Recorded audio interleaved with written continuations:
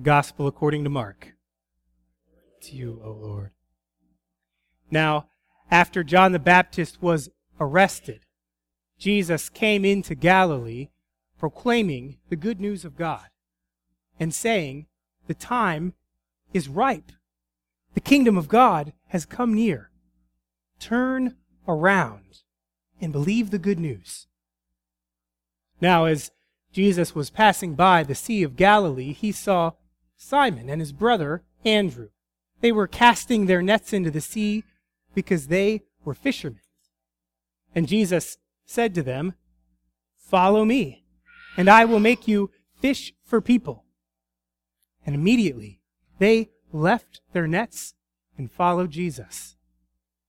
A little farther along, Jesus came and saw James, son of Zebedee, and his brother John.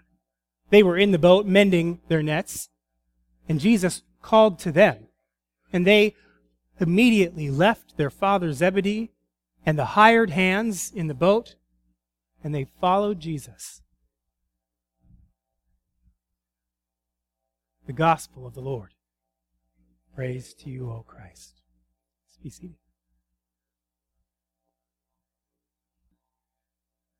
I want you to hold on. I just got this one. I just got to. No, that was nice. This is a good move, Tegan. I like that. I got this thing I got to do. So, a little while ago, many years ago, I had a spiritual director named Father Bill. Father Bill was somebody who helped me listen for God in my life. And one day I was visiting with Father Bill, and we were walking around the grounds of the Loyola house where he lived. And I was telling him all about all of these things that were wrong and all of these things that I and we all needed to do about it. All these changes that had to be made. Father Bill just sort of listened and thought for a moment and said, "You know, Clark, what I've learned is that it's your tendency to want to change things right away. So when you say you think that that's what God's calling you to do, I hear you. I don't hear God. So why don't you try to be patient? Because when the Lord calls you, you will know it."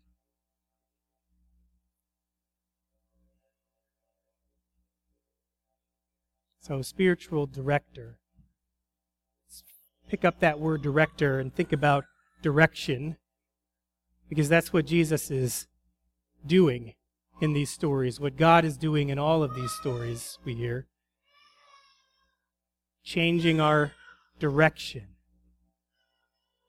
Just like Colin's changing Dad's direction.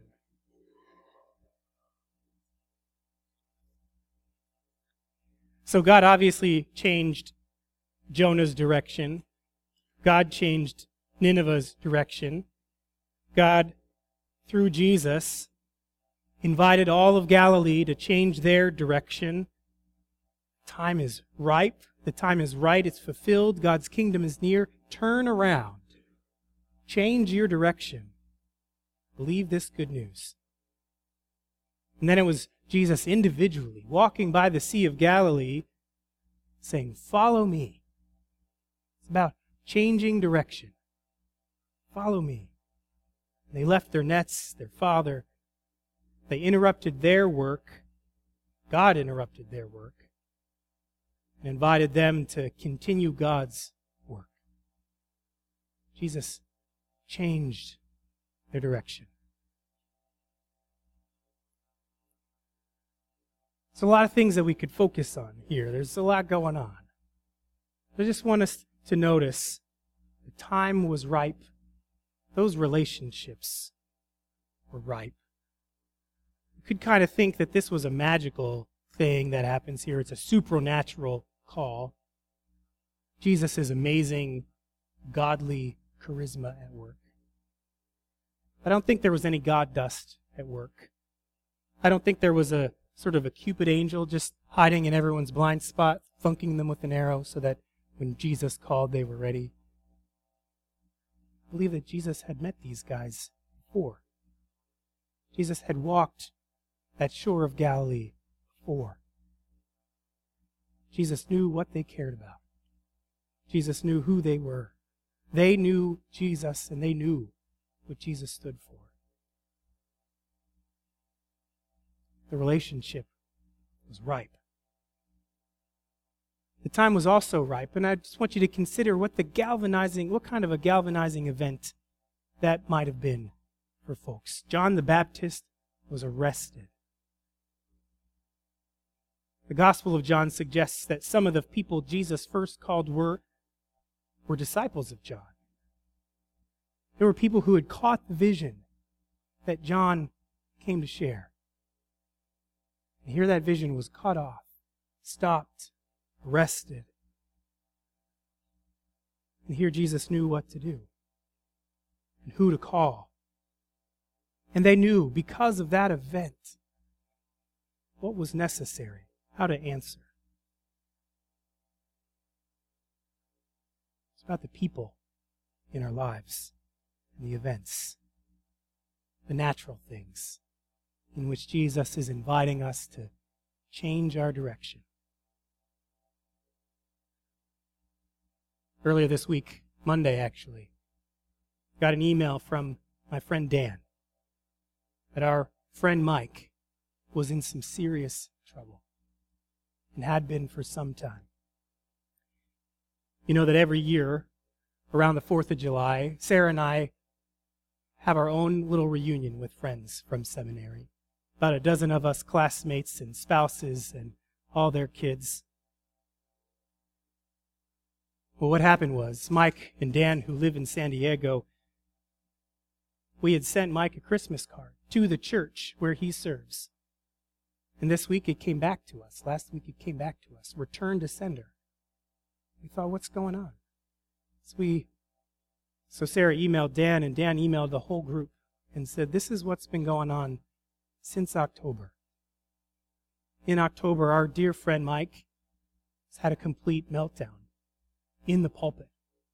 Said some really nasty things and then just walked out. And nobody could stop him. And then he simply disappeared for a really long time. And the people in the congregation were worried about him. And so they forced their way into his apartment while he was gone. And they found some signs that he had been abusing drugs.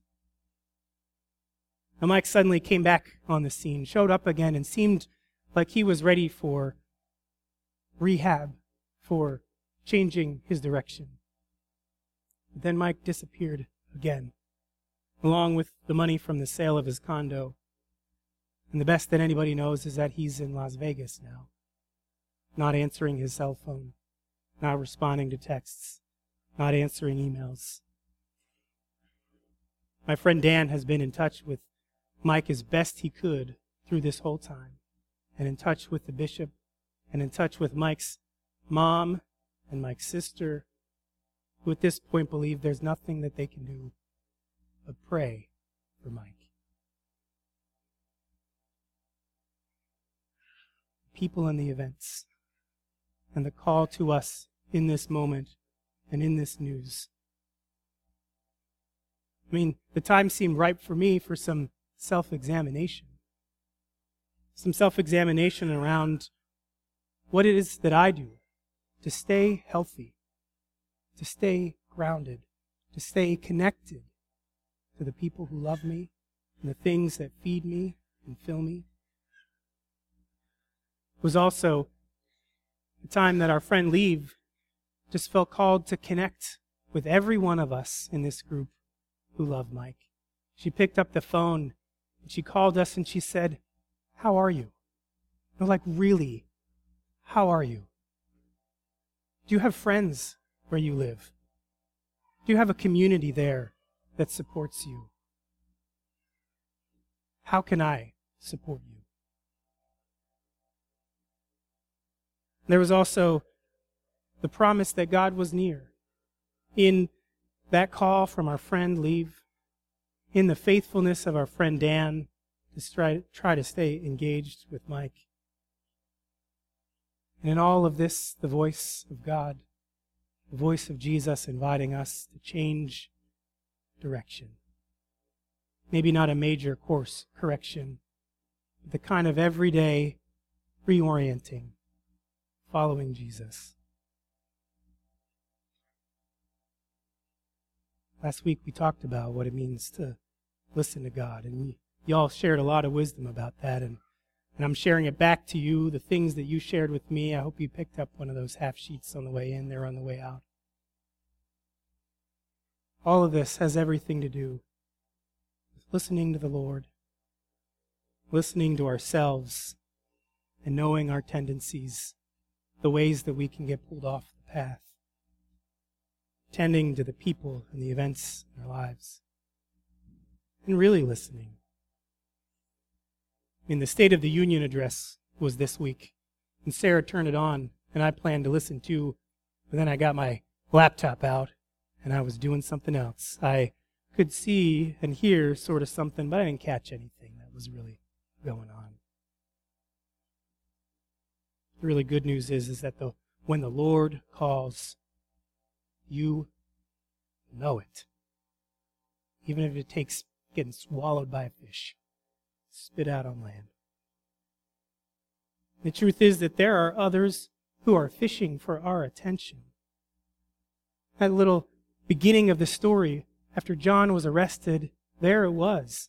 Someone else fishing for the attention of God's people.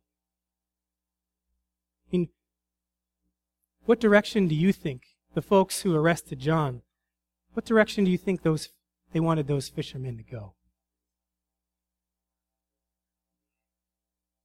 But even the Gospel of Mark does not give attention to them.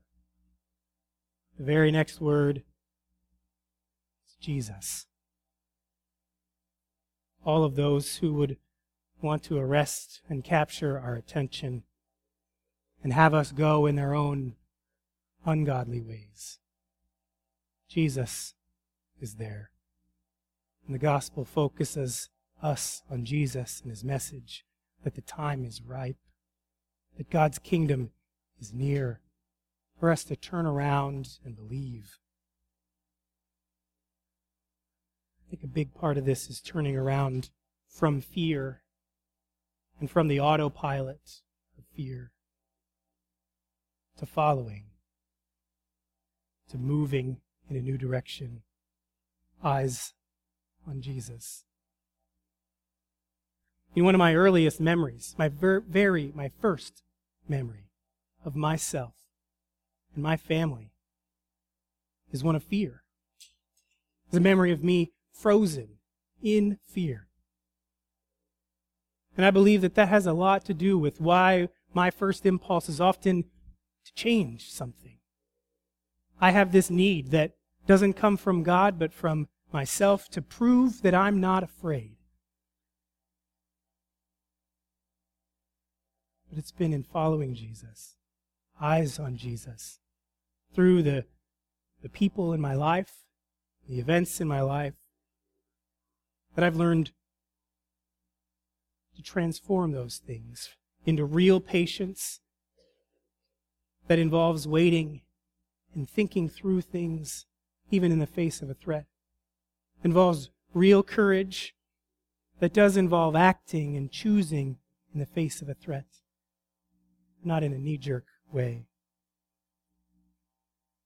The wisdom of Jesus, the ability to do both of those things at the same time, to be patient and to have courage at the same time. That's one of the ways that Jesus has changed my direction. Not just in a surface kind of a way, but in a deep way. And this story goes on from here. Jesus calling Simon and Andrew and James and John. Jesus doesn't just lead them away from Galilee, never to return. Jesus brings them back again, after they've learned a little bit about who Jesus is. They come back to their homes there, and then they cross over that sea. And this is Susanna's favorite story, about the boat and the storm, and how Jesus says, "Do not be afraid. and calms it. Calms their fear and the threat. So just carry with you today, maybe the rest of this week, a wondering, an openness to what is a threat in your life. What is a threat in our life together as all saints? And what would you be doing? What would we be doing together as we turned around and believed this good news, that the time is ripe, that God's kingdom is oh so near, because Jesus Christ, crucified and risen, is closer to us than we are to ourselves?